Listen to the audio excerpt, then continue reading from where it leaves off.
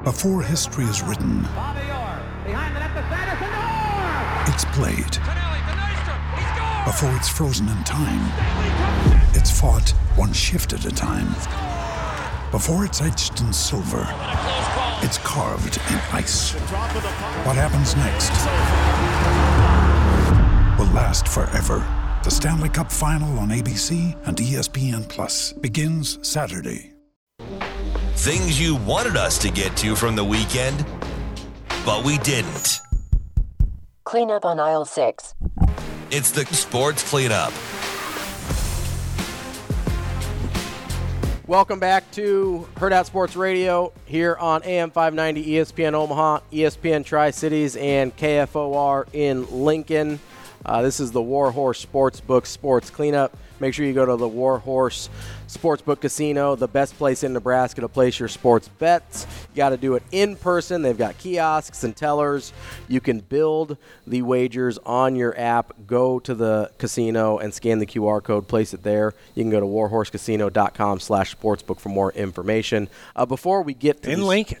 Yeah, in Lincoln. You gotta go place your bets. I love Lincoln. Before we get to our kind of potpourri of topics, my guy Evan. Please don't say that ever again. Why not?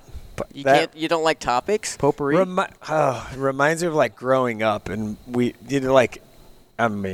Like grandma's house with the little the potpourri, the like actual potpourri that like smelled, and my mom like the spray like the pine stuff? cone in. No, like there's a pine cone and these dried flowers and the whatever, and my mom just loved that stuff. You don't have like that in your bathroom at home?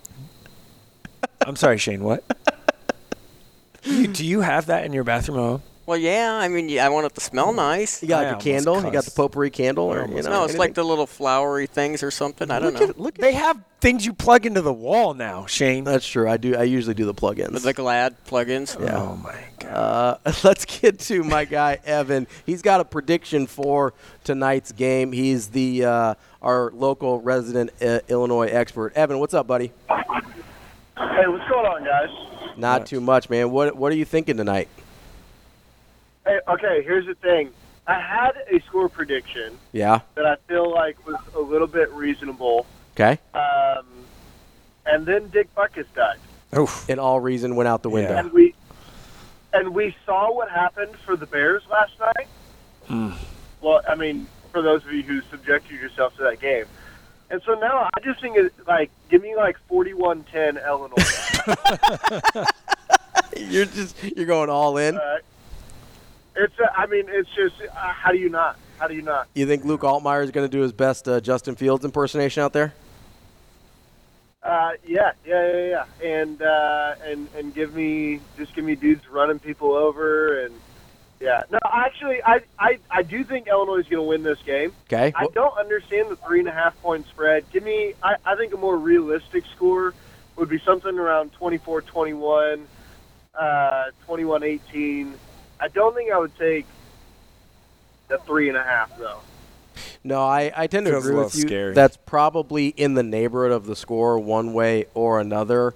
I wanted to – so I know you follow the Bears pretty closely out there too. If the season ended today, Chicago would have both the number 1 and number 2 picks, I think at least before the game last night. Is there a franchise that you can think of that is worst – that is more ill-equipped to handle the 2 top picks in the draft? Hey. It's so scary. It's so scary. It's like you could have the top 2 picks in the draft and not take Caleb Williams, right? Like that'd be a Bears thing to do.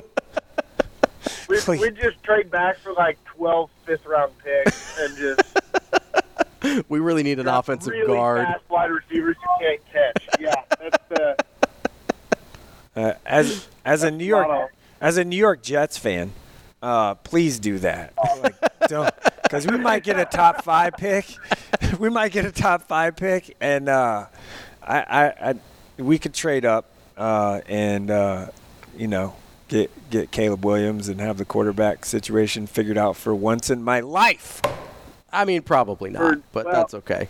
Because here's what I'm learning is it's not the player, it's the organization. That's true. So, Caleb Williams could go to Chicago, he could go to New York, and he'll end up, working at McDonald's in 4 years. So, No, he's got out of that NIL money from USC. Didn't you hear? He could make more money there than he can in the NFL. Yeah, that's the thing. He might not even come out this year. Oh, he's definitely coming out this year. I don't buy that at all. 0% chance. I don't know. He's just trying to pretend like he has leverage. He's coming trying out to Eli year. Manning it or John Elway it, actually. Yeah, which, whatever. Are you guys out on Fields? You think Fields isn't the move? I'd be interested to see him in a more competent organization. I honestly, full disclosure, I wanted him over Trey Lance when the 49ers were in that position. I was really interested in Justin Fields as the pick there. I was mostly just, please, dear God, don't take Mac Jones. So I would actually, I'm still glad they picked Trey Lance over Lance Jones, or over Mac Jones, even how it played out. But no, Fields was my guy there. But I just think there's so few quarterbacks that can transcend their situation. Yeah. If Fields was in San Francisco, holy cow. Right, yeah, can you imagine that? Unbelievable. Yeah. It'd be insane. So, I know. We're looking next year at Caleb Williams and Marvin Harrison Jr., and let's let it ride. And that would be phenomenal. And it's still going to be terrible because it's Chicago. Evan, appreciate the call, buddy. Tell the family I say hi, all right?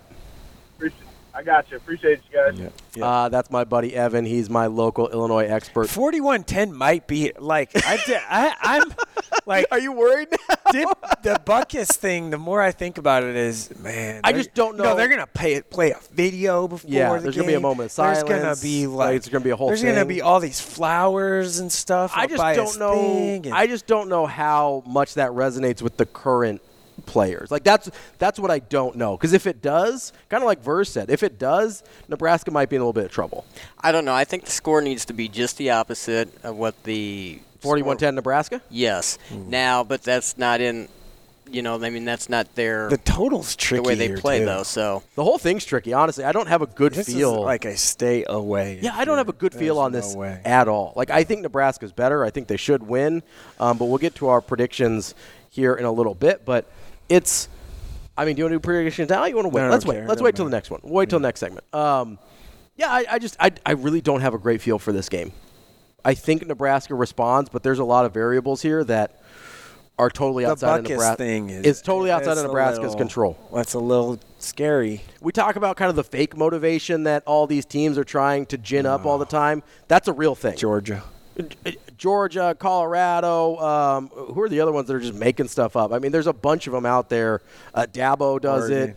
Oregon was a big one, and I like Oregon. But they just my guy Devin Jackson out there. They're just making stuff up, right? But this is a real thing. Devin Jackson, another one that got away. He's pretty good. He's like a backup at Oregon right now, linebacker. And Oregon's pretty good. Pretty good. Wouldn't hate to have him on the roster. Tatum Tuioti started last week too. He went to Lincoln Southeast. What's up, Shano? Let me ask this: Is Butkus the face of the program when it comes to former players for Illinois? Yes, probably, because you have to go back really far to get to Red Grange. Him and Red Grange are the only. Is there anybody? They're the only two guys that have their number retired. Is there anybody else that was vocal? So, I mean, if you've got there was a linebacker that was local there. Evan would know his name. Who was a pretty big deal to them locally. I don't know that he rose to the level nationally. Juice Williams was good. Jeff George played there. Rashad Mendenhall was good. Simeon Rice was good. But none of those guys are kind of like face of the program guys. Juice Williams. Simeon Rice was good. Okay, there's a difference between being good and being like the face of a institution. I feel like he's a Hall of Fame guy. He's pretty close.